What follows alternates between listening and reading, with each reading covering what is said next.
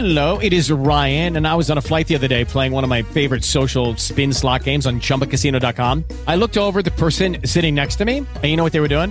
They were also playing Chumba Casino. Coincidence? I think not. Everybody's loving having fun with it. Chumba Casino is home to hundreds of casino-style games that you can play for free anytime, anywhere, even at 30,000 feet. So sign up now at ChumbaCasino.com to claim your free welcome bonus. That's ChumbaCasino.com and live the Chumba life. No purchase necessary. VGW. Void where prohibited by law. See terms and conditions. 18+. Blog Talk Radio.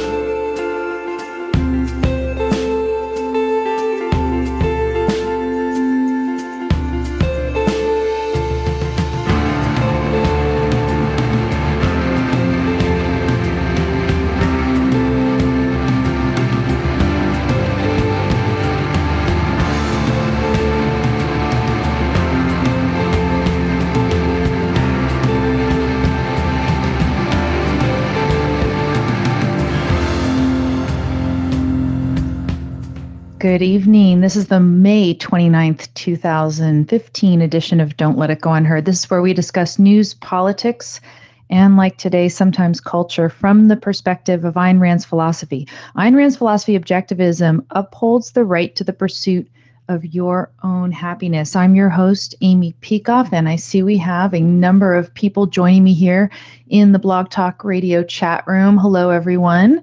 As you know, if you're a regular listener to this show, I endeavor on a weekly regular basis to give you program notes for the show. And for tonight's show, which is entitled America Submits to the Jihadist Veto, you can go over to my blog at don'tletitgo.com and see the program notes for tonight. It's got stuff on this topic, of course, but also a number of other stories that I'd like to get to as well. And if you want to discuss any of these with me, you can do so right here in the Blog Talk Radio chat room, or you can also call. The number to call is 760-888-5817. Again, that's 760-888-5817. And I've just, in the moments before the show started, I'm looking for the latest update on the rally in Arizona.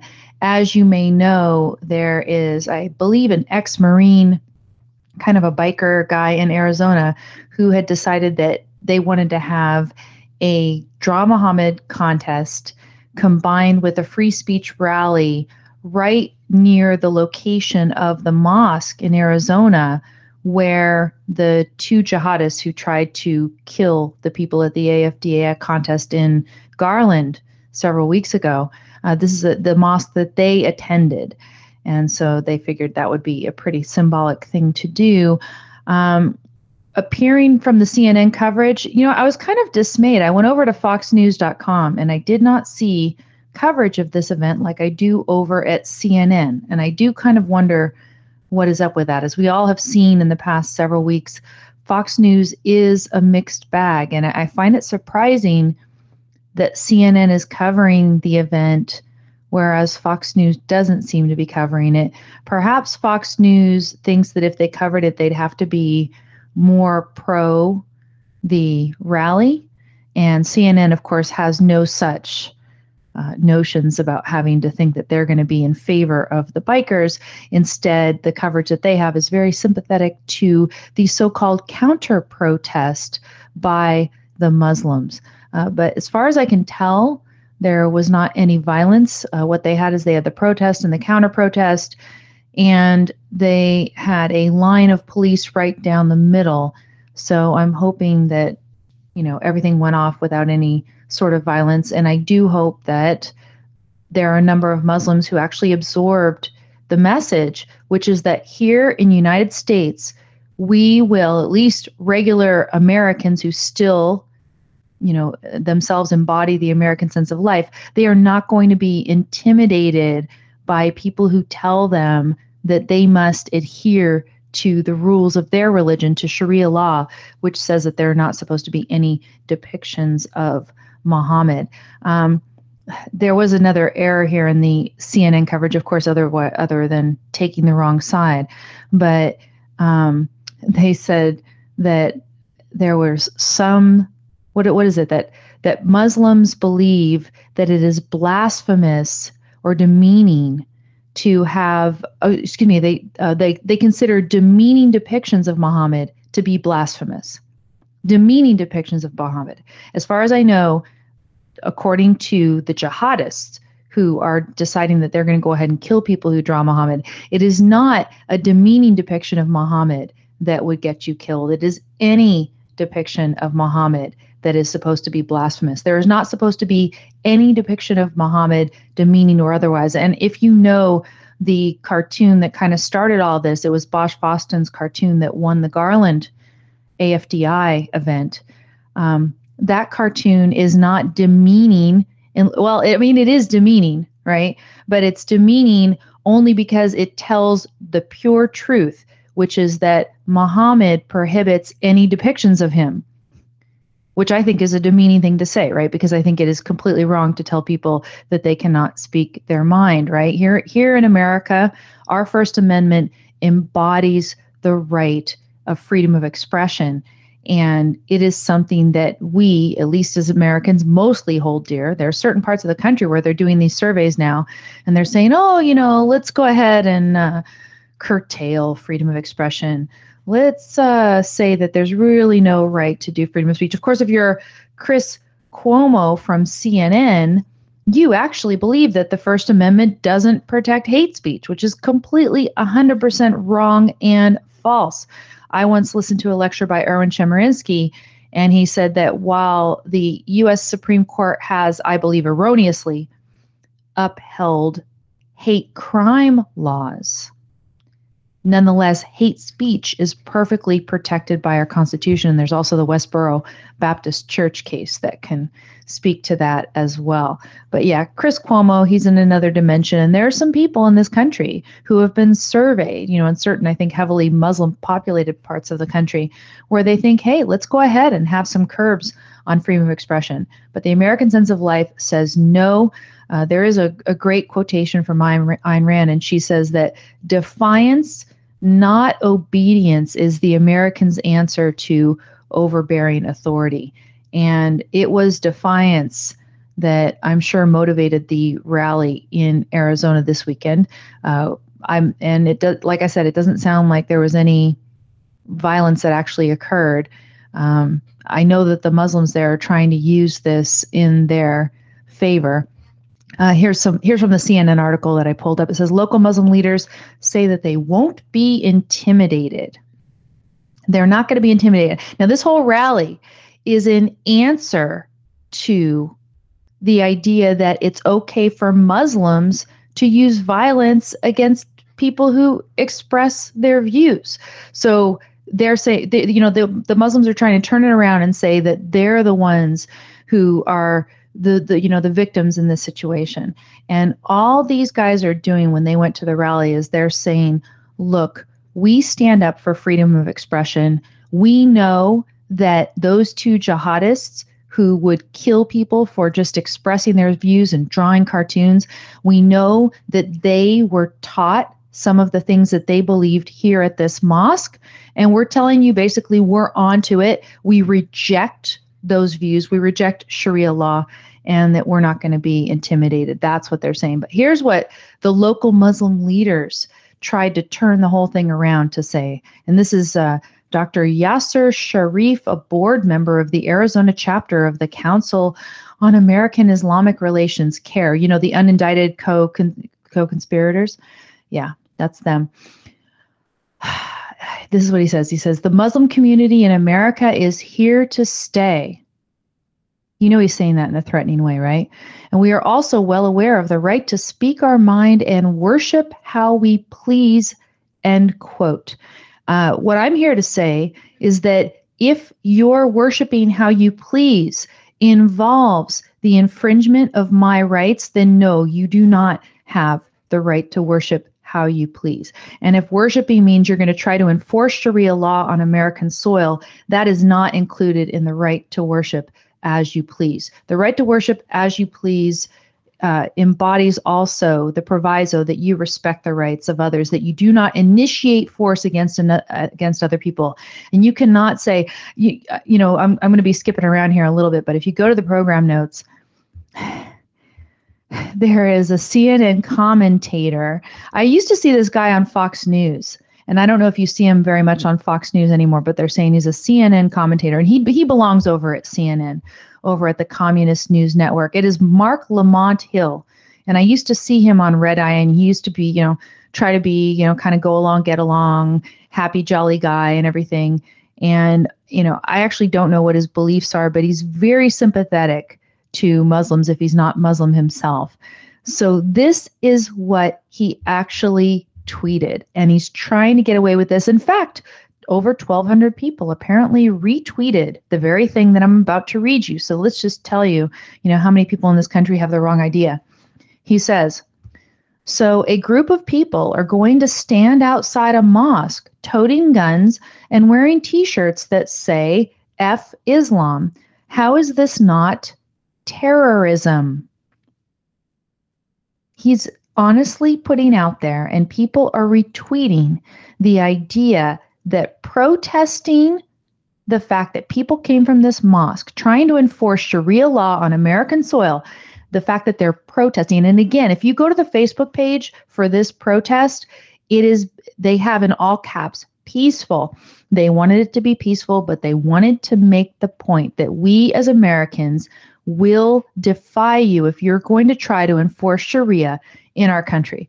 That's what we're doing. Rob Abiera here in the chat room is saying that he saw on Twitter someone say that your rights end where my feelings begin, end quote. Now, apparently that's not true according to our Supreme Court, at least not right now. Maybe you'd like to change that. But in this country, we have the old saying, the sticks and stones may break my bones, but names will never hurt me. Whatever happened to that? People don't say it anymore. I just don't know.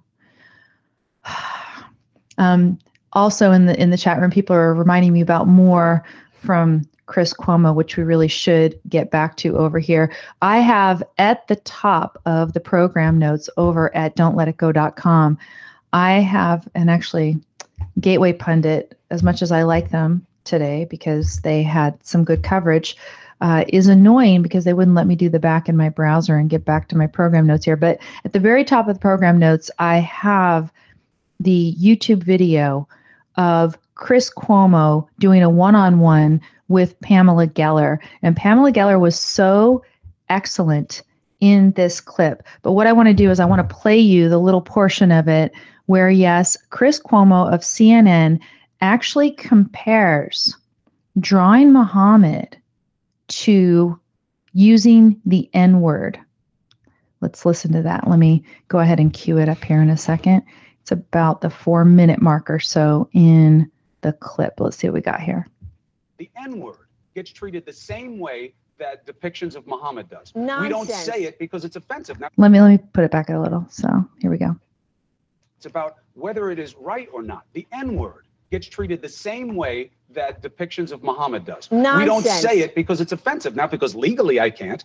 You are adhering to Islamic law. It's not really an The explicit media part of is Sharia enormously law. offensive. Since when are you sensitive to being offensive? The things you say about me are hateful and bigoted. The What have things I you said about you that is hateful and bigoted? The things that the media says about the calling the Tea Party racist is offensive. Since when do you care about being offensive? There's a you big are difference adhering to the Sharia. between criticizing something and saying something that you know is ultimately offensive. Let's stick with the N-word analogy. No, we I won't don't stick use with it it because you don't like it. It's not analogous. It's inconvenient. How is it not? It's not. It's a cartoon. Cartoon is political opinion. It's offensive to a group of people. You're talking. It violates Islamic law. That's what you're doing. It is not You are explicitly adhering in to the- Sharia law. It is a cultural adaptation, and it is real, but it's not I like encourage all of your viewers Yes. to go to PamelaGeller.com and look at the cartoon, and you'll see what Chris is comparing to the N-word. It's outrageous. It's a dishonest narrative, and I am not going to debate. Wait, why do the people intellectual come and dishonesty. attack you? Why do people say it's offensive? Why do they not do it? They're- They say culturally they believe no, you they're don't trying do to this. impose the Sharia, and you're adhering It's to not it. in just Sharia. It's It not the is. way it is. That's exactly what it is. It's that we see it as being offensive. That's why we don't No, use any who derisive does? comments about people. I'm not a Muslim. I don't adhere to Sharia law. I don't see it as being offensive. Many of the And that's why you have the right to do it. But don't say that just because you have the right to do it, that means it's going to be inoffensive to all who see it, and that there's no price that comes along with saying offensive it. speech is the most protected speech under the First Amendment. The First Amendment protects ideas we don't like. No one says you don't have the right. Not ideas that we like, because that's easy, but ideas that we don't like, because who would decide what's But good? nobody says you can't do it. Who would decide what's good and what's forbidden? The jihadists? But here's the thing. I didn't make the cartoons a flashpoint. I understand that. The jihadists Well, made it a flashpoint. that's debatable. You That's are debatable. kowtowing. You are submitting. I will not submit. Submission is slavery. I will not live as a slave. That is what you I are asking understand me that. to do. No. Yes. It's about understanding the price of what you do. You want to put the cartoon up. You say, I'm doing this because I should be able to be what I want to be free. However, you don't extend that to Islam, not about the cartoons. You were very active in stopping them from having a place of worship by Ground Zero. You said, I don't want them. So he changes the subject, and he basically mischaracterizes what the entire cartoon is. There is no analogy between using the N-word and the cartoon that Bosch Foston drew. There is absolutely no purpose, no valid purpose to using the N-word. The N-word, there are other words that you can use to express the same meaning.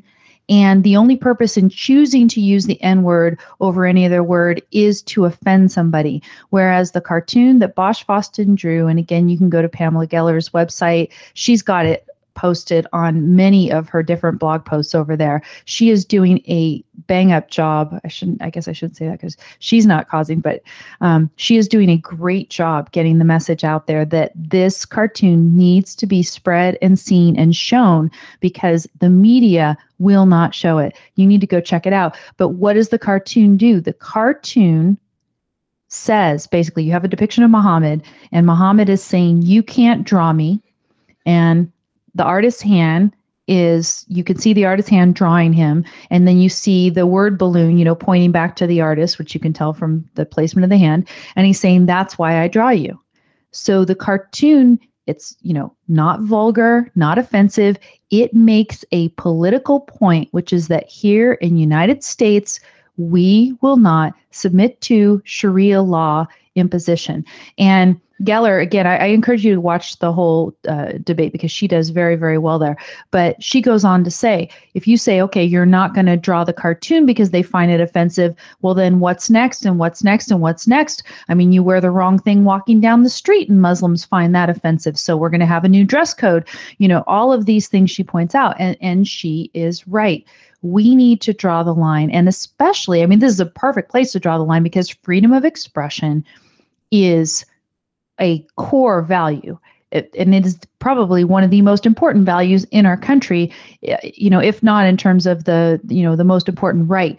Rand always talked about the fact that if you lost the ability to have freedom of expression in our country, if there was government imposed censorship, which we're on the board of now anyway, if there was government imposed censorship, you could no longer use persuasion to persuade your fellow man and improve the nature of our government. Right now, we are already sliding dangerously towards totalitarianism.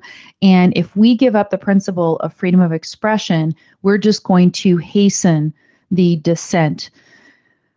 So this is a great place to take a stand. And it is really, really shocking that the media and everybody else this week seems to be giving up to what I'm calling the jihadist veto, but it's been called the assassin's veto by both Robert Spencer and Pamela Geller repeatedly as they're going out and getting their message spread. But Pamela is great in standing up to him. Also, if you want to see the really devious, dishonest media, you can go over to her blog and check out and compare the uncut, surreptitiously taken video of her interaction with a Reuters journalist, and then look at what they actually ended up showing on television. It's going to remind you of what happened to Bosch Foston when he went on the Daily Show. Of course, I don't think Bosch has any video of the uncut version, but you go to a set and you spend hours with those people at the Daily Show. And then there's like a 5-minute segment where they carefully excerpt and edit to make you look as bad as they possibly can. And this is the kind of stuff they've been doing to Geller. How is it, where they go to Garland, they could have gotten killed, and then coming out of it, they're the ones who are being blamed and attacked in most of the media. Not all the media, but most of the media. And this week we've got the biggest kind of succumbing to the jihadist veto yet in the news. And it is the DC area Metropolitan Transit Authority that has decided that rather than go ahead and take an ad that Pamela Geller has been trying to place. She wanted to go ahead and purchase an ad to be put on DC buses and train stations, and the ad would depict the winning cartoon, and then across the bottom of it would say support free speech. The Mass Transit Authority decided that instead of allowing that ad to be placed, they would rather ban all issue-oriented ads for the remainder of the year than actually accept that cartoon. They have decided that because some people, irrational people who have no right to do this, threaten violence, because some people will do this, then they're going to go ahead and forego all the revenue that would come in from the issue-oriented ads and just do commercial ads for the rest of the year. I mean, it is really sad and pathetic that they went ahead and did this. Luckily, there are some people who are speaking out against what they've done, but to me, it's just cowardly what they're doing. And Pamela has been faced with this with respect to other authorities, similar authorities in different cities before. There's something in the First Amendment where they call opening a limited public forum. And so the idea is that if the Mass Transit Authority accepts issue-oriented ads of any kind, then they're not able to reject an ad if the rejection would consist of viewpoint discrimination. So they'd say, okay, well, they'll allow, this kind of anti-Israel ad, but they're not going to allow, Pamela Geller's free speech Muhammad cartoon ad. If they do that, that's called viewpoint discrimination. And so in order to avoid committing unconstitutional viewpoint discrimination, because again, this is a government entity, right? So they're not allowed to do viewpoint discrimination. In order to avoid that, they'd rather get rid of an entire category of speech and say, yes, okay, we have a limited public forum, but the limited public forum is now only for commercial speech, not for issue-oriented speech. So that's the decision that the Mass Transit Authority cowardly made. They are not evincing the American sense of life. They are not deciding to defy this would-be overbearing authority, this Sharia enforcing band of, misfit jihadists out there. I do have a phone call I'm going to go ahead and pick up here. Thanks to all of you who are also participating here in the chat room. Hi, who's this? Hi, Amy. It's Debbie. Hi, Debbie. So what do you think of this Mass Transit Authority just saying, forget it, we're going to forego the revenue for all issue-oriented ads for the rest of the year rather than place Pamela Geller's ad? Well, it actually makes a lot of sense to me, because if Washington, D.C. and our political, I can't call them leaders, but political entities were acting properly, and if they were not on the side of the jihadists, it wouldn't be necessary to post that drawing in the first place, because we Right. would have a rational foreign policy and we could smash these jihadists and end their movement in like a week, or it would be ridiculously easy. So it just highlights the fact that the real enemy, because they make the other ones possible, is the intellectuals and the political rulers, or whatever you want to call them, who are currently in power. So I was disgusted, but not the slightest bit surprised. Yeah, I mean, I figured that they would probably try to do something like this. And it was interesting. I tweeted out, I have this old blog post over my blog, and it was called Liberals 10 Commandments Post 9/11. And I talk about in that post, and you can go to don'tletitgo.com and you can find it there. Even if you just Google Liberals 10 Commandments Post 9/11, I think you'll find that. It was a post that really went viral for my blog years ago. But the first of those 10 is free speech. And liberals, traditionally stand up for freedom of expression, and they're all for the piss Christ, and they're all for burning flags and all these things. They want to go ahead and traipse all over things that people find sacred, perhaps even an entire nation finds sacred, like our flag. That's fine. But if it has anything to do with offending Muslims, that's terrible.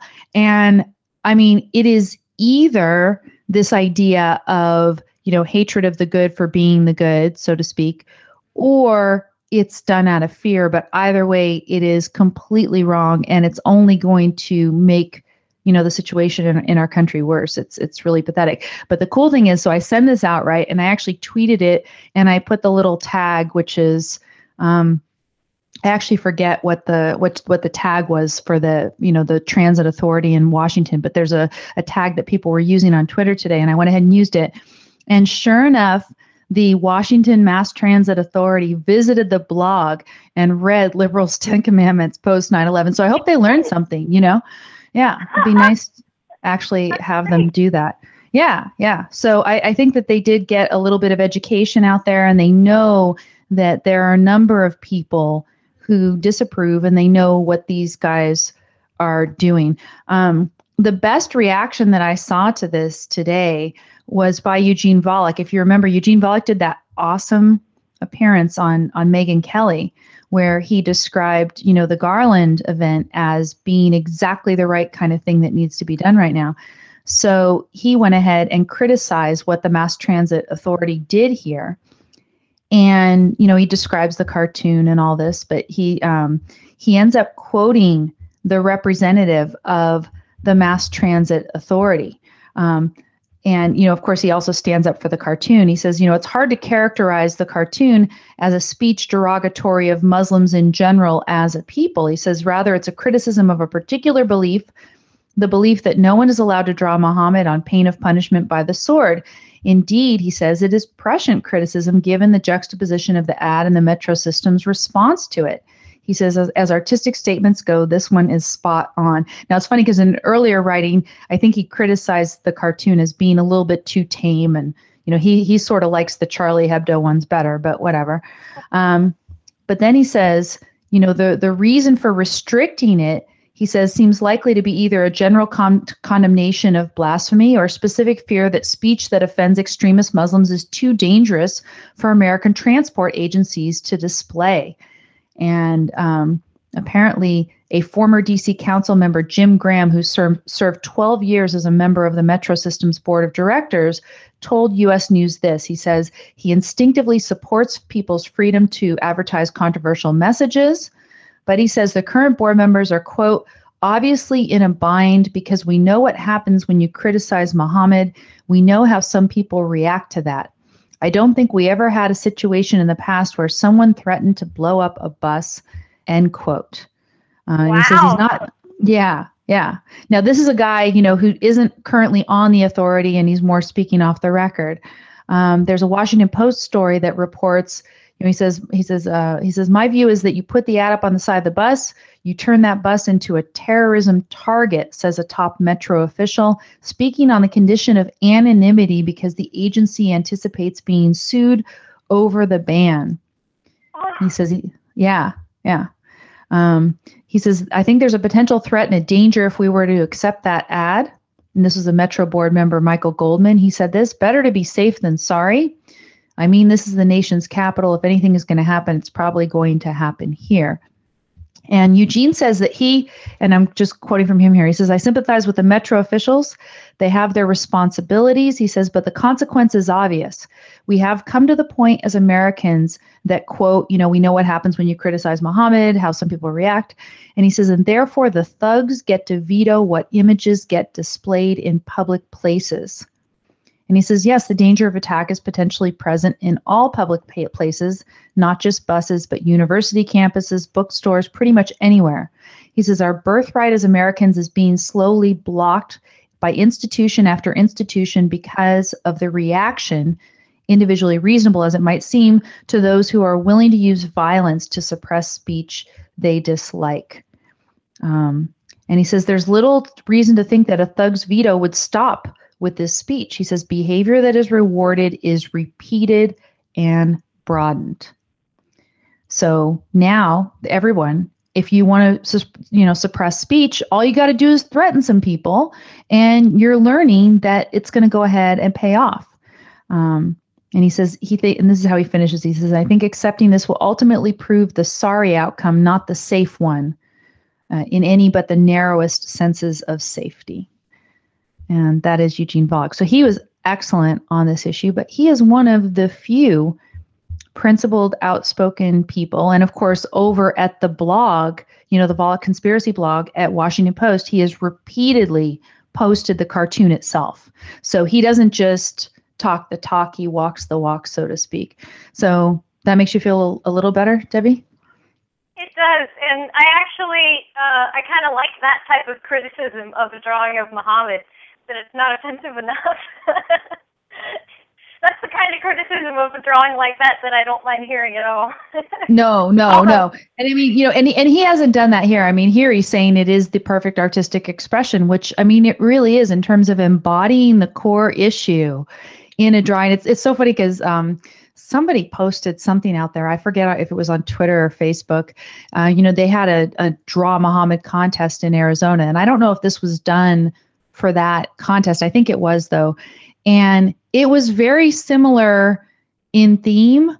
It was like someone was drawing Muhammad and Muhammad was saying something. I can't remember exactly. It was like, wasn't that done already? It's already been done. You guys are copycats. But, it was just really an excellent idea that he had there. So that was good to see. Another piece that was really great to see, by the way, Megyn Kelly had, I can't remember his name, but an editor from NRO on. And National Review, in their print edition, printed the cartoon. So they did it.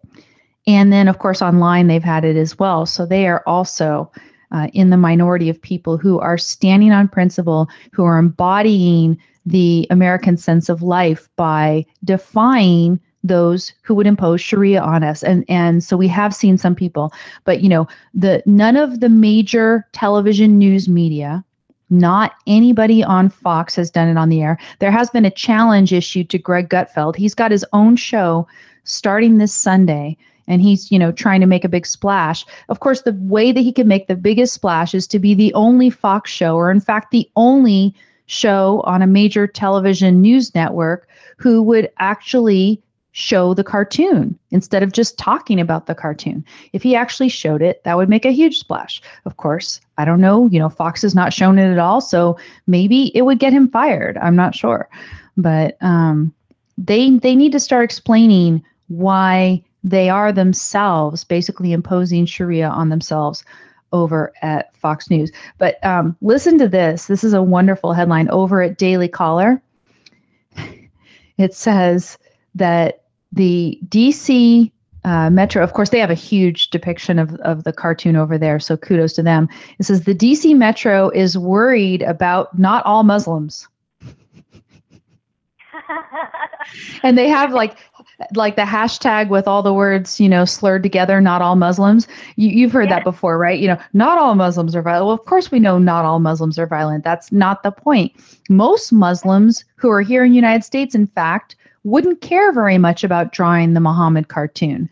I really think that they would just like to, let this go. But the problem is that most Muslims are also not firmly standing up on the side of free speech against those who would try to violently enforce Sharia on us. So that's what we really need. But this is Jim Treacher, and he's got quite a sense of humor. The DC Metro is worried about not all Muslims.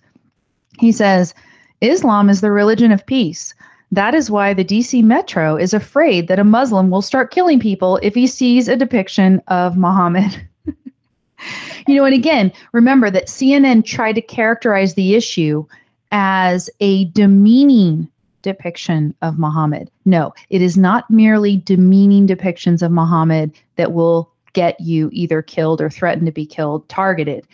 It is any depiction. So go over, Bosch Fostan's blog, go here to the Daily Caller. I've got the link to the article at don'tletitgo.com. If you have not seen the cartoon, look at the cartoon that everyone is supposedly thinking is so offensive. It's just making a simple point, He says Islamic terrorism is nothing to worry about. This is Treacher again. He says that is as long as you don't do or say anything that might provoke a Muslim. Just do as you're told and nobody will get hurt. And then he's got, I believe, the quotation from Muhammad Atta about, everybody sit still and don't say anything and you won't get hurt, etc. And we know how that turned out on 9/11. Mm-hmm. So what do you think, though, about the Arizona protest idea?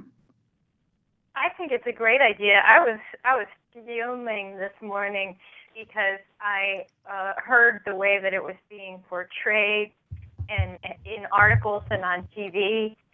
And they're just, when I Googled it, the majority, I would say, of the headlines said something to the effect of armed biker gang rallies outside mosque. Something like, to make it easily,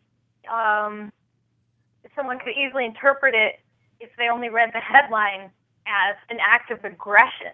Right. The exact opposite of what it is. What it is a peaceful protest against an act of aggression, and the reason they're armed is because they have every reason to expect that they're going to need to defend themselves. Well, and in fact, did you hear that they were explicitly threatened on Twitter? Well, no, I didn't, but I'm not surprised that that's not something that's being talked about. Instead, these guys are being talked about as though they were terrorists, and these are just innocent victims who are in this mosque that puts out killers. In a proper society, right, our government would say, okay, look at this mosque. As I understand it from reading articles before, there have been 5 different jihadists who have been turned out from this mosque. This mosque has kind of cranked them out. So that's an awfully high rate of return, so to speak. And so you start to wonder what goes on in this mosque, what's being taught there. How is it that these Muslims who attend this mosque seem to be much more susceptible to the lure, the attraction of aligning yourself with ISIS and the jihadist movement? Wouldn't you think you'd be in there? Maybe you'd shut it down for an investigation or you do something, but instead, oh no, they're going to rest on, freedom of, practicing your religion, and, forget the whole idea that they are turning out people who want to enforce Sharia against us, using violent means. But listen to this. Deborah, you're not even going to believe what someone did. So the guy who was the organizer of the protest, his name is John Ritzheimer, and you can see, pictures of him around. He actually went on some of the news media and did interviews and things like that. Somebody dug up his home address and posted it out on Twitter. Gee, I wonder what religion those people who did this belong to. They posted his home address on Twitter, And basically you're saying, go get them, right? Oh my God, that's almost an incitement to violence. Well, it is. Everybody- And in fact, as far as I know, the accounts that did post this out there got taken down by Twitter fairly shortly. But there are some screen grabs. If you go to my blog at don'tletitgo.com, I link to a Gateway Pundit story where they show you the screen grabs of these tweets. And then there's one account, they call it Dalatil Islam. I'm sure this means something, with respect to the religion or something. But he says, warning, if you love your children, don't bring them in the event today. They will spill blood in the event. Muhammad SAW drawings. Whoever love her or his child, don't take them in the event. We promise you we will drink your blood. On and on and on. Oh, yeah. So they had threats. They put this guy's address out there on Twitter, urging people to go do things to him. And, if he has a family, his family, I guess. This is, they have reason to be armed when they go to this place because they were threatened. And, again, if you go to the actual page for the event, it's a peaceful protest. It's in reaction to Garland, etc. I think I've got Bosch Boston calling in on the other line. Let me go ahead and patch him in also with you here, Debbie. Is this Bosch? Yep. Hi. So Hey, Bosch. welcome. So we were talking about Debbie. your cartoon. I don't know how much of it you got to hear, but Eugene Volokh said really wonderful things about your cartoon today. He's kind of changed his tune, right? Because wasn't he before he redeemed himself. he definitely redeemed himself. Good for him. And then did you find out who won the Arizona Draw Muhammad contest? Did they have a better cartoon? They'll clearly have it tomorrow, or tonight. Someone will post it, which is cool. I'll definitely share it myself. Right. Great, But by the way, I've been a little more strident, I gotta say, post Garland. And so I just tweeted something. I said, I'm too sophisticated to say FUCK Islam. You know what I mean? I said, I'm too sophisticated. And people said, I'm not. So they said it.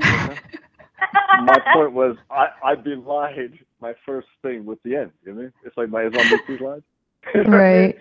I'm not. And it's like, oh, guys. Anyway, I think it's funny. But, by the way, yesterday, this piece of crap named Max Blumenthal, who's the son of Sid, quote-unquote, Vicious Blumenthal, who's basically an ally of Hillary Clinton, and this guy also. This guy helped, quote-unquote, craft the big Benghazi lie, this guy Max Blumenthal. So on Twitter, this one guy reminded people about this one old drawing that I did for him, and it was a soldier, and the words were, yes, we can kill our way to victory. A soldier with a smoking rifle. And right. This graphic, Bosch, didn't it accompany an article over at Breitbart's big government site, right? Yes. And so the article explained the graphic, like what he meant. It's not like you're just going to kill some random people. You of course are going to, like today, who would you kill? You would kill as many ISIS members as you could, right? Absolutely, every single last one. And that's the thing. And but this guy, this one Muslim who's Mr. Anti-Islamophobe, he has a website and all that. He's basically, and the word is that he's in with some bad guys naturally. So this guy forwards my cartoon to him as if to say, hey, if you think his Muhammad cartoon is bad, look what he does here also. So I wrote him back. I said, something like, I'm proud of that cartoon. I mean, and something else. I said something else, and people were responding. I forgot what I said. I said, hey Max, check out this other cartoon I did, Islam's Favorite Infidel, which is Hitler with Islam across his mustache. Right. Just to show I am proud of my work. I don't hide it. You don't have to go on my blog and pick something out. I'm like, ooh, I'm embarrassed about that. I'm not at all. I share everything I do. It's all out there. My work, that is, Right. But anyway, so just things like that. This guy did that, and well, I mean, he was basically, as far as I could tell. I mean, he wasn't putting your home address out there, but he was like saying, "Hey, look, go get this guy. Don't forget to target him." Yeah, check out his work. Right. He's really out there. He wants to kill you all. Because I mean, cartoons kill you. You know that, right? I mean, I mean, we all know that, right? By the way, this one guy said something about bombing areas. Wait 1 second. I'm sorry. I'll find it in 1 second. Sorry. Okay. This guy writes this. He writes, Madrid trains and London buses without Bosch faults and cartoons were blown up by jihadists. Right. You know, he goes, cartoons don't cause violence. You mean there wasn't a cartoon on it? And they blew it up? How is that possible? Right? I don't know. I mean, it's unbelievable because you know, that's what it's about, right? Cartoons, right? Because 9/11, there was a big Muhammad cartoon on the Twin Towers, and they flew buildings right into it. That's the only reason why. You know, today now, it's cartoons. Bosch, I have a question for you. Freedom Breeds over here in the chat room at Blog Talk Radio writes that Jamie Glassoff has not shown your cartoon. Is that true? I looked at front page. I looked at the stories they had of Garland. I didn't see it. Now I'd love to be proven wrong because I know that they've been great supporters. I used to work for them at Front Page Magazine. I haven't seen it. So, and by the way, Valak did show the cartoon twice. Today, and also the day after the attack. So Washington Post, whatever, you know, Mark Levin smears the Washington Post, the Washington Compost and all that. In a lot of ways it is. They show the cartoon twice. How many times have you shared it, Mark Levin? Never. Exactly. Never. Exactly. So it's like, come on. You can't call them out and not do what they would do. It's pathetic. Yeah, I mean, Eugene must have a really good position there. As I understand it, isn't Bezos, I think, from Amazon, is now the main owner of the Washington Post? And so then he brought the Valak conspiracy blog in there. Yeah. Yeah. He must have some libertarian leanings. He must have, because you wouldn't bring Valak on there. And he's also very entrepreneurial, because remember, he's the guy who wanted to bring in the drone delivery until the FCC decides, not the FCC, the FAA shut him down. Whatever his conscious political beliefs are, he's a capitalist. Right. So he has to be sympathetic to certain ideas. He has to be by nature. So Debbie, ever since you called in, I talked at you a lot. Well, you must have had other things to say, and I cut you off. Yes? Well, it's fine. I just mostly wanted to discuss the issue in general, but also I think I know why people are saying lately that it's offensive pictures of Muhammad that are forbidden, and not just any picture of Muhammad. Demeaning pictures, right? Yeah, demeaning. That's the word that they've been using. But there was an interview I saw with this Imam Anjem Chowdhury, and he was explaining to Tom Trento that oh no, that's a mischaracterization. You won't be killed for drawing any picture of Muhammad. You'll only be killed for drawing demeaning pictures. If you just draw Muhammad, but if it's in a complimentary way, all that'll happen is that you'll be lashed. Just lashed. You'll get a friendly lashing, and you'll have to pay a big financial, a monetary penalty. But that's all. So we can all rest easy, because that's not so bad, right? It's still initiation of force. It's still pain. It's still stealing your money. But you won't be killed. So that's like enlightened. I think Chowdhury pulled it out of his butt, because the fact is, I really, really do. I think he knows his stuff, but then he's also a BSer. Because the fact is, Islam really pretends that they are against idolatry. They are absolute idolaters, Muslims. They idolize Muhammad and Allah, and they idolize them, but they have a very vested interest in denying that, and that's why they don't want any drawings of him, good or bad. And then, but historically speaking, they have had a ton of Muhammad drawings and paintings over the centuries, in particular the Shiites. So it is so convoluted. There is no rule, but the fact is, in particular, infidels drawing Muhammad, that is beyond the pale. In particular. I like that Chowdhury had to kind of retreat to this position, because he knows, if he's talking to American media, that most American Muslims, or people that call themselves Muslims, that they themselves would not be in favor of any sort of penalty for drawing Muhammad, or even, offensive depictions of Muhammad. They would say, okay, I don't like it. It's horrible. It hurts my feelings or whatever. But they wouldn't say that you should actually have physical penalties for this. And no, but he knows that. But right. But listen to this, right? So then basically your cartoon, which is not an offensive or demeaning depiction, it's a cartoon that just makes a single political point, which is that we should be allowed to it. Right? It talks about the prohibition about drawing Muhammad, period. But basically the fact that, all these news media are saying it's offensive, right? And that they're not showing it, quote, because it's offensive. It kind of allows this belief out there that it is an offensive cartoon. So again, if anybody happens to be listening to this, I don't imagine that anybody who listens to my show has not seen this cartoon, but you need to go see the cartoon for yourself to see that it is not at all offensive. The only people who I guess are going to say they find it offensive is if you actually think that this is depicting an unattractive characteristic of Muhammad, which is that he prohibits you drawing him, right? If you think that, depicting that is demeaning to Muhammad, then actually you're on board with us. So also, if you think it's kind of a weird. If you think a Hitler mustache is offensive, then fine. But Muslims are raised to, idolize Hitler. So to Muslims, it won't even be offensive. But also one thing, when they say it's offensive, and so what? When they say Muslims are offended, so what? Right. We are at war. It's like Germans are offended at us. World War II. Ooh, we can't do that. The Japanese are offended at us. Who cares?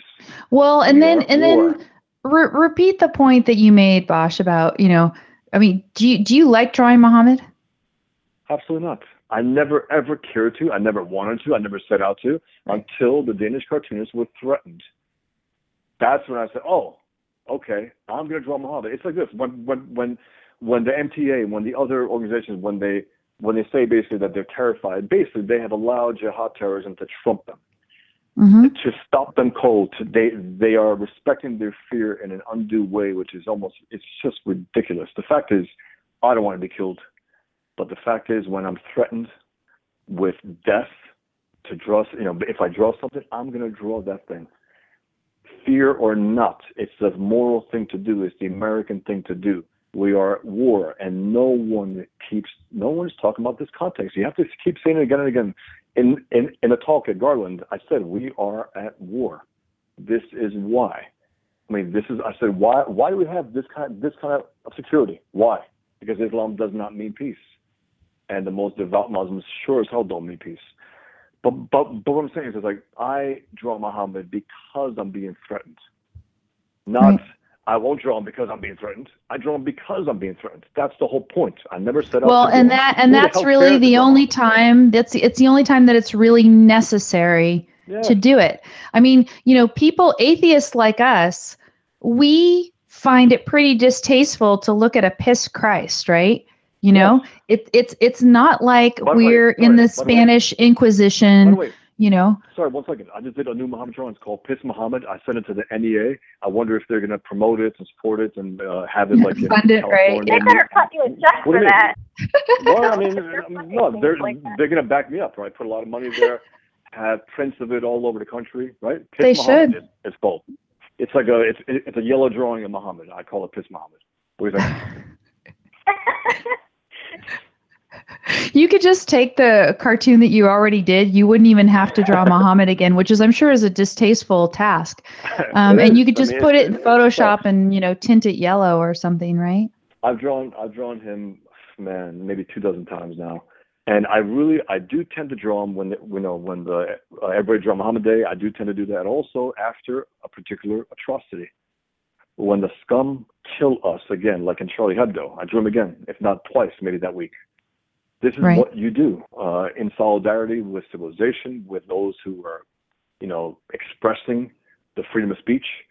Right. And I don't know, but you look at Charlie Hebdo, right? We supported Charlie Hebdo in this country. We did. They have not said "Je suis Pamela," "Je suis Bosch," "Je suis Robert." Here, they have not said that. Charlie Hebdo.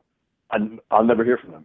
And that's just the way they are, because And they were celebrated because, first of all, they're French, they're liberals, and a lot of them were murdered. Meaning, right, and that's the thing. If you weren't killed, if you were just like shot at, then that somehow that doesn't count. It's ridiculous. Any support.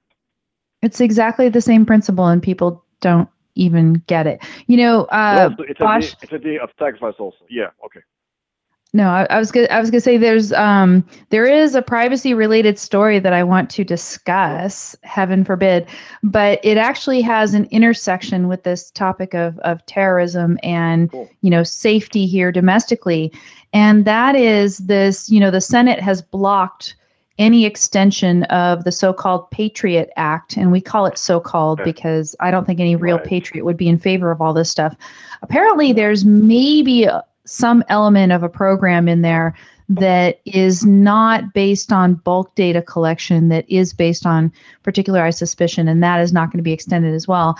But what everyone is opposed to, those who are blocking the extension of this, is they are opposed to bulk data collection, because that is, again, this is a principle that is at the founding of our country, is the idea that if there's going to be searches and seizures of information, that it's going to be based on probable cause and particularized suspicion, i.e. get a warrant. And so in this country, we're just against this. Now, they are apparently this weekend going to have a big showdown. And it has parallels to the budget showdowns, remember, that they've had before, right? So, in the past, there's always, is there going to be a raising of the debt ceiling, or are they going to pass the new budget in time, or is there going to be a government shutdown? And this is almost the same thing, I guess, from the perspective of Obama, because Obama is going to lose all his toys as of Sunday unless they pass some extension of this. And apparently he's not very happy about it. So, let's kind of play through, what happened before when there was a budget showdown, right? What did they do when they actually shut down the government? What did Obama try to do? He tried to punish what he perceived to be conservative allied people using government resources. So, for example, all of these military veterans were going to certain monuments in Washington, D.C. to commemorate anniversaries of certain events and things like this. This is the sort of thing that he will shut down first, using whatever discretion he has, in order to punish those who oppose him being able to have a blank check and spend as much as he damn well pleases, right? So what is happening here, right? Obama is out there warning that the NSA's anti-terrorism tools are going to expire, right? It says President Barack Obama's, I've got this article from Bloomberg. It says President Barack Obama's administration warns that failing to renew the spying measures will put the U.S. at risk for terrorist attacks. So listen to this, right? Whereas first of all, it's already been out there in the media. And, if you have a memory longer than 2 seconds, because this is like 2 weeks ago, then you can remember the story that came out that said the FBI has admitted that the bulk metadata collection program has not yielded anything in terms of terrorist prevention. Okay. Right. How much do you want to bet that Barack Obama, if he doesn't get his toys renewed in the Patriot Act, right, that he is going to deliberately not use the proper counterterrorism tools available to him in order to prevent harm to American citizens, which is job one for him. And he's going to do it simply to punish people like Rand Paul and other good Republicans and all the, whoever it is, who are not letting him keep his toys. And I mean, it's going to be the same thing that Chris Christie did, right? Remember Chris Christie punished a whole bunch of people with traffic when things didn't go his way? Absolutely right. He's going to punish people who oppose NSA bulk metadata collection by deliberately not using the effective counterterrorism tools that he has and still will have, I bet you he's going to do this, and he's going to deliberately make us less safe, and then he's going to go, see, I told you so because you didn't renew the Patriot Act. Absolutely right. Debbie, do you think I'm right? I wouldn't be surprised at all if he did that. And the thing that's really scary is that we would need to have a successful terrorist attack in order for that to be visible. So, but still, even then, I can see him doing something like that, allowing something to happen, and then blaming it on the Republicans. That's really chilling to consider, but I don't think you're wrong. That's unfortunately where I think things are going, and it is really sad. My only hope is that the people who actually staff all of the agencies, military and civilian, or not really civilian, but, federal bureaucracies, FBI, CIA, and all the intelligence agencies, plus the military, that these people will still take job one seriously, that they're not going to, if he tries to say, hey, let's look the other way this weekend, or, let's have, these new rules because of the Patriot Act, and let's not do X, Y, and Z. I hope that they will not listen. I hope that there will be whistleblowers if he tries to do this, because there is a big difference in my mind between, not opening a particular memorial in Washington, D.C., and then on the other hand, saying, oh, gee, did you get hit by a terrorist attack? I guess that's because you didn't let me keep my toys. Right. But that will be the result. This is the situation that he's building. Right. That might be and then the other thing he's saying, okay, well, you don't want the Patriot Act, then go ahead and pass this so-called USA Freedom Act, which is going to entrench the idea of the phone companies doing the same thing that the NSA was doing, and try to put it in statute. Sorry, listen to Patriot Act, Freedom Act. Listen to these terms. Oh yes. It really called the USA Freedom Act. USA Freedom Act is that new one, that Amash has been criticizing, and the reason is that it's basically memorializing into a piece of legislation things that the government should not be doing, should not be forcing telephone companies to do, et cetera. It's still going to be bulk data collection, this time just done by the telecommunications companies as, quote, agents of the government. So, if you go to Amash has got detailed criticisms, but he's basically bribing or threatening. He's got his own, veto, so to speak. But, he's threatening everybody and saying, oh, we're not going to be able to fight terrorism if you don't give me the toys I want. He wants his toys. And also one thing, because of his dereliction, he knows we will get hit again. He knows that. Mm-hmm. And that's what, in one sense, he's relying on in order to say, I told you so. Meaning he understands that he has not done his job. He knows he will get hit. Listen to these quotes from him. He says, I don't want us to be in a situation in which for a certain period of time, those authorities go away and suddenly we're dark. He says, heaven forbid we've got a problem. Listen to him. He says, heaven forbid. Yeah. He says, heaven forbid we've got a problem where we could have prevented a terrorist attack or apprehended someone who was engaged in dangerous activity, but we didn't do so simply because of inaction in the Senate. Hello, gumshoe investigation, search warrants. A lot of these guys have been caught because FBI people hang out in these online chat rooms, which are open to everybody. You don't need a search warrant to hang out in an online chat room. You don't need a search warrant to properly monitor Twitter for ISIS sympathizers tweeting out home addresses of people that they don't like. You don't need even a warrant to do that stuff. No. Sounds like one of Al Capone's thugs saying, nice country you got. It'd be a shame if anything happened to it. Right. But I do think that there's a good point there with the whistleblowers.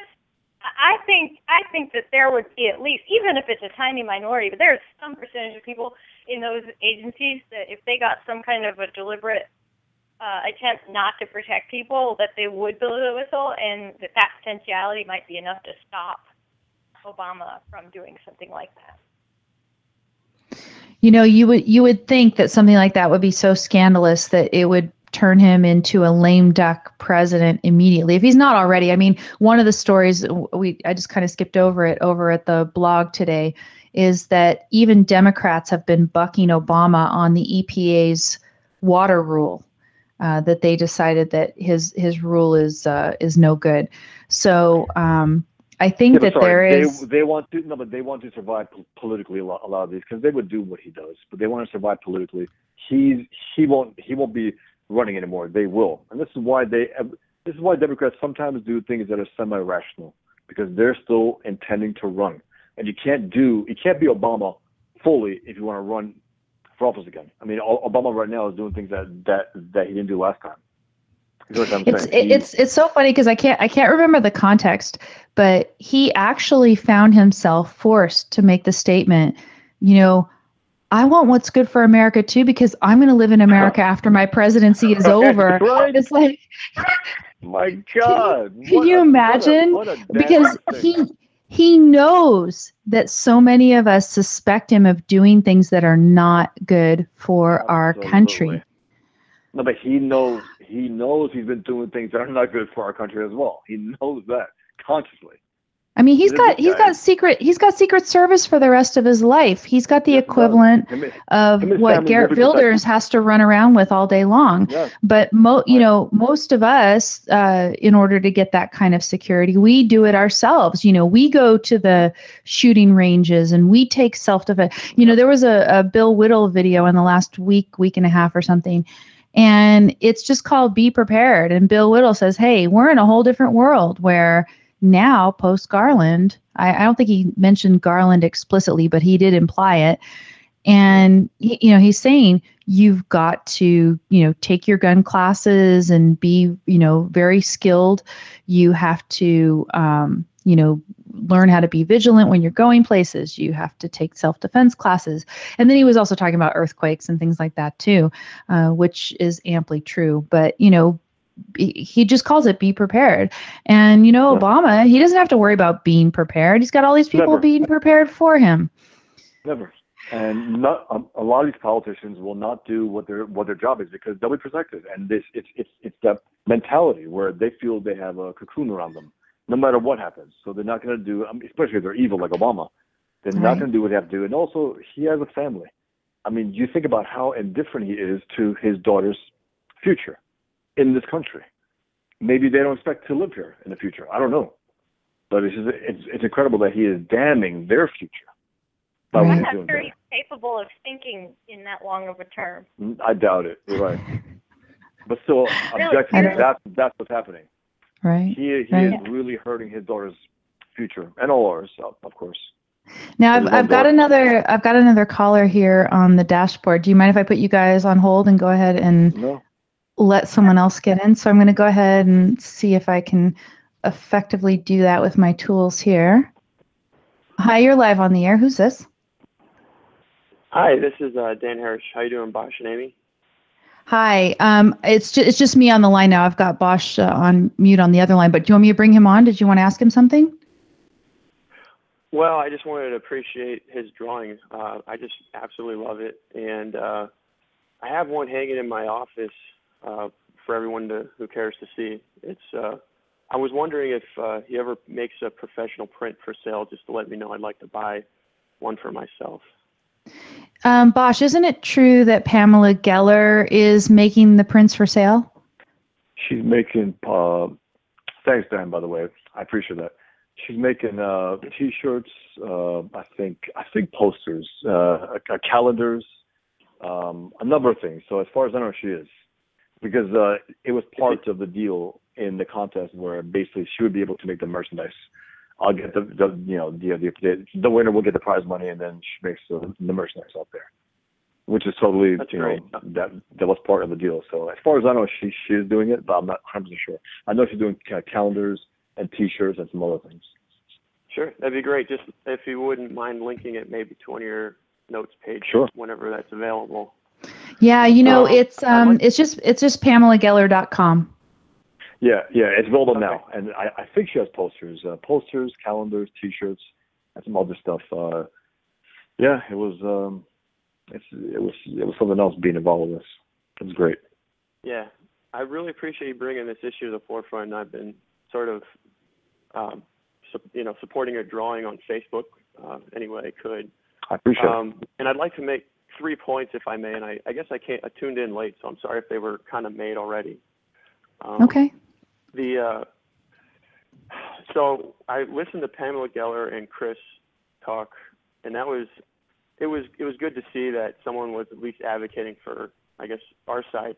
I would like to have seen her, I guess, make the point more clearly, the distinction that, the government refraining from violating our speech is necessary, but it's not sufficient for free speech. I guess Iran did a really good job explaining, free speech is, being able to say things without threat of force. And so really the government needs to do more than just refrain from creating laws refraining from violating our speech. They need to create laws to have others refrain. And so, I don't know that any new law has to be created to do that, but what our government needs to firmly do is just enforce the existing laws. Yeah. So yeah, I'm concerned about all this. I don't know if this wasn't recent, but they had brought up like hate speech issues, and I'm concerned that that might gain some momentum and possibly reverse some of that. But I don't see how that would work though, because of the Supreme Court's recent holding in the Westboro Baptist Church case was unequivocal. I mean, as far as I understood, it was landslide as it goes, maybe something like 7-2 or something. It was not a close ruling at all. And the speech at issue in the Westboro case, of course, was some of the most hateful, derogatory stuff. But, if they're going to try to come in and do something, a law against blasphemy, then you're talking about establishing religion in some way. And I don't think that the court is going to be sympathetic to that either. So I don't see it happening. What I see is a whole culture of people who are willing to censor themselves. And I think maybe that's even worse, That's the poison. That right there is the big problem, because we have a culture right now that is trying to influence us to shut our traps.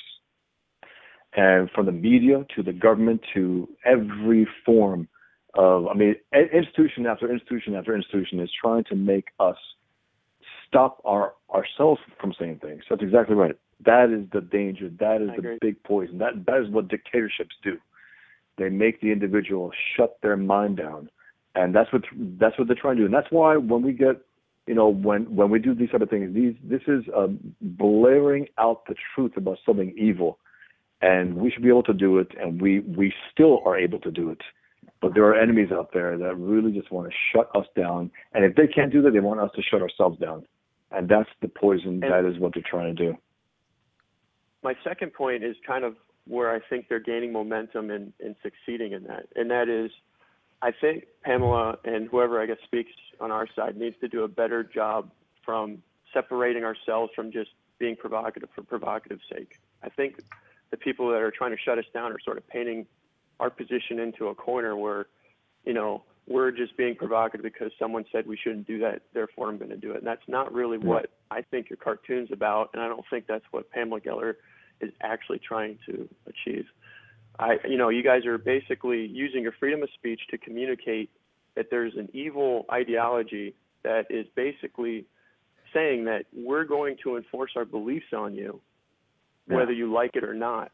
And you're basically, in an artistically, in my mind, genius way, just articulating how evil that is, with the raised sword, basically. So I think we just need to separate ourselves from just being provocateurs for provocateur sake. And I think that's what the corner they're trying to paint us in. And, we have the message. I just think we need to make it more clear. Let me ask you, how do you think Pamela did in that clip? Because she said, look, this cartoon is making a political point. She did emphasize that, of course. He's a snake. But I do think that she did her best, to make the right points. Sorry, 1 second. You were mispronouncing his name. His name is Chris Coma. Chris Coma. Yeah.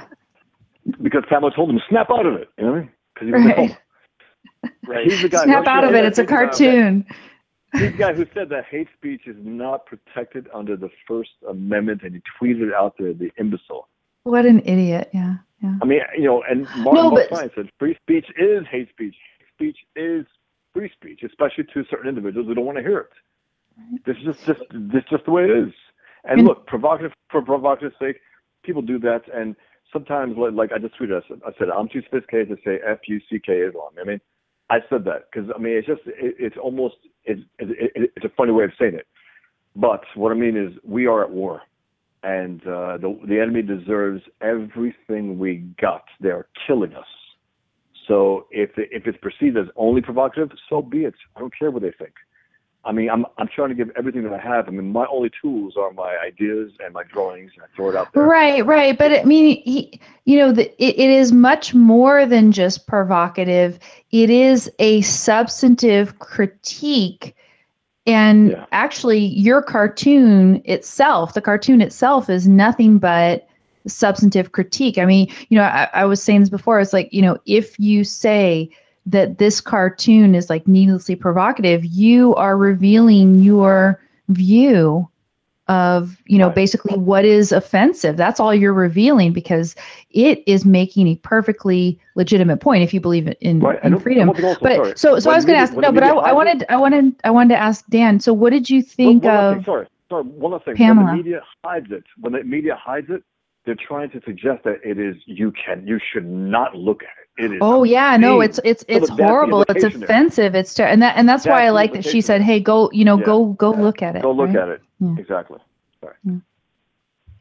Exactly. Yeah, I agree. And I no, think but I mean, Pamela did a really good job. But I mean, what was missing? What was missing?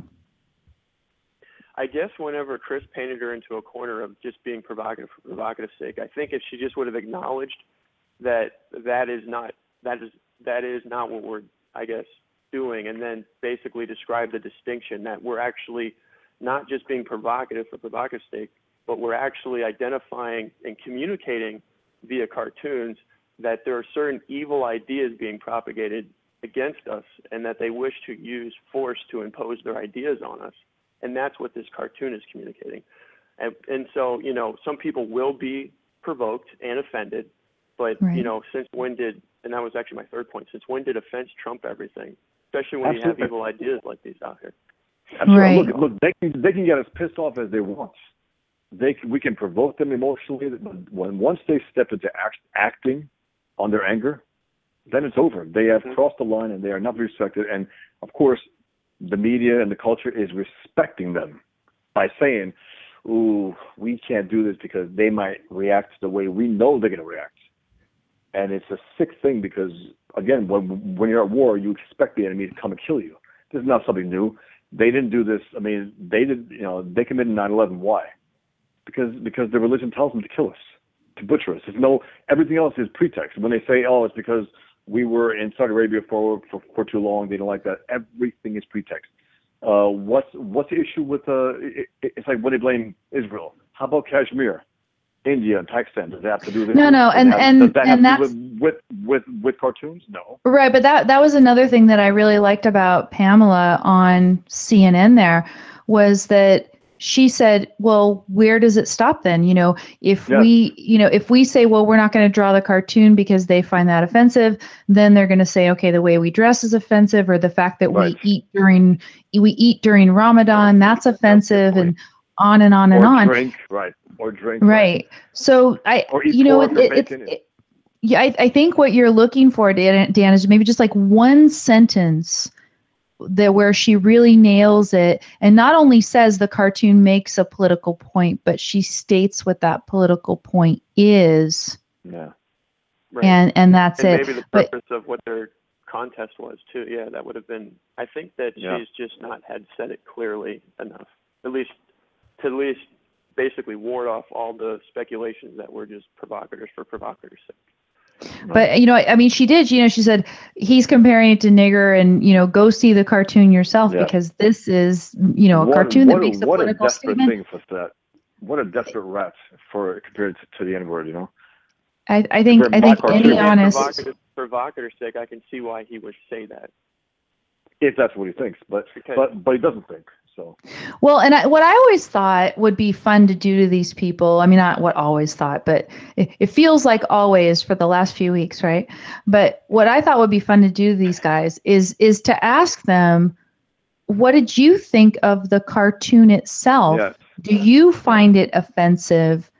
Yes. You know, describe your critique of the cartoon, and let them say what they think about the cartoon. If I go on a TV program and pop over my shirt and have a cartoon on my T-shirt, how would the host react? In all seriousness, he probably would cover their eyes or jump out of their seats. Yeah. Because they're terrified. Again, they have made this cartoon far bigger than it should have been. From the terrorists trying to kill us over it, from the TV media hiding it, it's become a symbol of something. It's like it's become this thing that must not be shown. Far bigger than it ever should have been. It's a cartoon. Right. And I believe me, I'm not disvaluing my own work. I love my work. I'm proud of it. But what I'm saying is they have made it bigger than it should have ever been. Oh yeah, I mean, like if those two jihadist guys had not shown up, we would not be talking about this right now. No. I mean, in a way, those guys have opened up this whole debate about the importance of free speech and the dangers posed to freedom of expression by, like you were saying, Dan, people other than the government. We have people other than the government who are trying to get us to relinquish our right of freedom of expression. And I don't think we ever thought we'd be in this place in our country. Yeah, no. It's worse than that. They're trying to impose their ideas on us. Yep. Yes, they're trying to make their norms our norms, and that has to be fought to the death. Well, it's a sobering idea. Well, I thank you, Dan, for calling in. And Thanks, I do also, have one question or comment, I guess. Sure. Go ahead. And I don't expect maybe to get the answer maybe this episode, but maybe I'd like to look into it. And that is, I tried researching where it's said in maybe Sharia law or the Quran where drawings aren't allowed, or where is this it's not in the Quran. It's just this idea where there should be no idolatry in Islam. Muhammad or no one can be worshipped. It's all about Islam. It's all about the ideas. It's all about Allah and His words. That's it. And but when this guy says that way, then. Yeah, exactly. It's become a norm. And when the guy says, "Well, it's not Sharia law," he's trying to be a technical ass. Because the fact is, if someone in the Middle East draws Muhammad on a wall and puts "This is Muhammad" in Arabic, they're not going to let him be. They're not going to let him be because it's not technically in quote-unquote Sharia law. They're going to arrest him. They're going to beat him. They might even kill him. So this guy, again, they're trying to trump her in very, like cheap technicalities. And it's a long time thing. But also one thing, historically, as I mentioned before, there have been paintings of Muhammad for centuries, especially the Shiites in particular. But this is a modern way where they're feeling their oats. They are going up against a weak West. So they're trying to say, you know what? We don't want you doing this, and this. And if you do, we're going to kill you. So they're feeling it right now. And that's why they're pushing us to do this. When you got weaklings on the other side. So today it's cartoon. Tomorrow it'll be dresses. Tomorrow, the next day it'll be bacon restaurants, whatever, if there's such a thing. Liquor stores. Everything is just step by step, but everything is in the Quran. The Quran tells Muslims to kill us wherever they find us. Kill the infidels where you find them. It's not kill the cartoonists where you find them. Kill the drunkards wherever you find them. Kill the infidels as an end in itself. Right. Now there is an article out there. There is an article out there that talks about the origin of the prohibition. And I could have sworn I saw a link to it, but if you go over to Robert Spencer's Jihad Watch, he probably has something on it over there. Robert has he's talking about the convoluted nature of it all, though, because it's really up in the air. It's pretty woozy. But right now, when non-Muslims are drawn in, that is unacceptable beyond belief, and that's why they have to gun for us in their minds. Because it's like, wait a minute, we should be on our knees to Allah, and you're drawing something that we cannot accept. I mean, you guys are already renegades. You're already denying, being a Muslim, and you're making fun of us on top of that. So it's so convoluted, And when a Chowdhury says that, it doesn't matter if you draw him well, that's BS. It's about depicting him at all. That's the point. You know, my pet theory about it, I don't know if you know that Robert Spencer did a book about, I think it's called Did Muhammad Exist? I mean, he is, you know, so prolific, but, you know, he actually has a theory that maybe there was actually no Muhammad, that a bunch of people made him up when they, you know, wrote the Quran. It was a gang and of everything. Arabs who wanted to get on the religion racket. And so my pet theory was the reason that there's a prohibition of drawing Muhammad is that they wanted to have an explanation for the fact that there were no contemporaneous drawings or depictions of Muhammad. And so maybe it just helped to corroborate, you know, his existence. It's like, yeah, he existed. It's just that nobody was allowed to draw him, right? Right. So I don't know if there's anything to that, but that was kind of my little pet theory. But yeah, mostly it's just arbitrary. It's arbitrary stuff, like so much in religion. Absolutely right. And again, in the context of today, when we are weak and they've killed us again and again, when they brought down our towers, when they kill cartoonists, they're feeling it. They're like, wow, we can stop these guys from doing things that we don't want them to do. Well, you know what, the cartoon of the week, and I was I think this is, you know, I was talking to a friend about this earlier, and it was that what if you had like the Twin Towers and you just like put the cartoon on the towers, right? That and then you said, oh, that explains why they, you know, ran the planes into it, because there were Muhammad cartoons on the towers, right? You know. I mean, otherwise, why would you do that? It's like when they say they're killing us because cartoons. Really, what happened before? What happened yesterday? What happened last week? What happened in Syria, in Iraq? Why they cut off the heads of those people? Because they're cartoonists. So again, it's kill the infidels where we find them. And right now, in their mind also, they understand the West. They understand that we are self-destructive. Our culture is becoming increasingly self-destructive to the point where they're trying to say, you're the reason why we're killing you. And a lot of us are saying, you know what, they're right. They're right. We are the reason why they're killing us. So let's stop doing things to make them, kill us. Let's stop drawing Muhammad cartoons. Let's stop doing this. Let's stop criticizing Islam. Let's stop having ads where, and they're tapping into that weakness of ours. And it's working. Do you want, what we will do though, is I will look into the issue more to give you more of the official explanation, because here we are just kind of all speculating a little bit. But just historically, it's all over the place. Keep in mind about Islam. Islam says in the beginning of the Quran, you have your religion, we have ours, meaning let's walk away peacefully. Later, kill the infidels where you find them. So some Muslims fancifully say, well, I like the earlier ones. But when the fact is, and the doctrine of abrogation within Islam says that if a later verse contradicts an earlier verse, you go with a later one, meaning all the peaceful phrases have been wiped out, deleted in essence. So, but then some Muslims pretend, well, I want to be a Meccan Muslim and you'll be a Medina Muslim, which is what Ayaan Hirsi Ali is trying to do, which is really embarrassing. I got to say, it's embarrassing. Now, Debbie over here in the chat room, she says, those are some sick bastards with disgusting imaginations if someone made Muhammad up. Now, actually, there is one passage. There's one passage in the Quran. It's the only one that I can paraphrase off the top of my head. And I'm sorry if I'm going to bore you, but it actually points to the existence of Muhammad, because it's one of the passages that was written entirely for the convenience of Muhammad. And it's the one where it says, if Muhammad invites you to dinner, well, the prophet, right? It doesn't say Muhammad, but if the prophet invites you to dinner, don't come early unless you have been given leave. And then after dinner's over, make sure not to stay too long, because if you overstay your welcome, you will annoy the prophet. This is Allah, like telling you this, right? Don't overstay, because if you overstay your welcome, you will annoy the prophet. Now, the prophet won't tell you that you annoy him, but I, Allah, will tell you. So that's the paraphrase of what this passage is. Now, would this passage exist if Muhammad didn't exist? I don't think so, actually.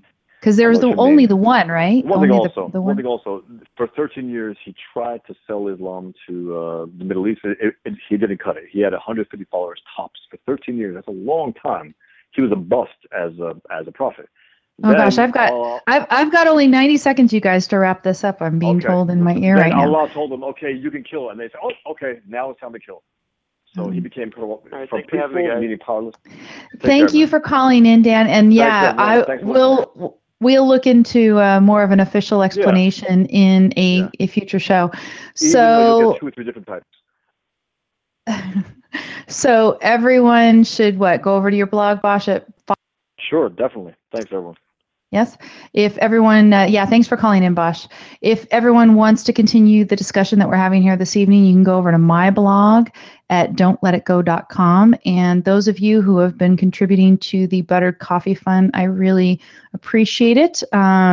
Blog Talk, I just renewed for another cycle. And so all of that has come in very handy. If you do like this show, continue to spread the word with your friends. And to those of you who have been here in the chat room chiming in this evening, and to Debbie, who also called, thanks very much. I will talk to you guys next week. Have a great weekend.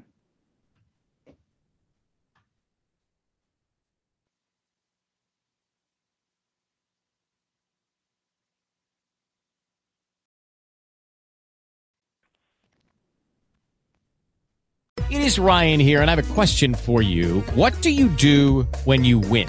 Like, are you a fist pumper, a woohooer, a hand clapper, a high fiver? I kind of like the high five, but if you want to hone in on those winning moves, check out Chumba Casino. At ChumbaCasino.com, choose from hundreds of social casino-style games for your chance to redeem serious cash prizes. There are new game releases weekly, plus free daily bonuses, so don't wait. Start having the most fun ever at ChumbaCasino.com. No purchase necessary. DLIGU. Void where prohibited by law. See terms and conditions. 18+.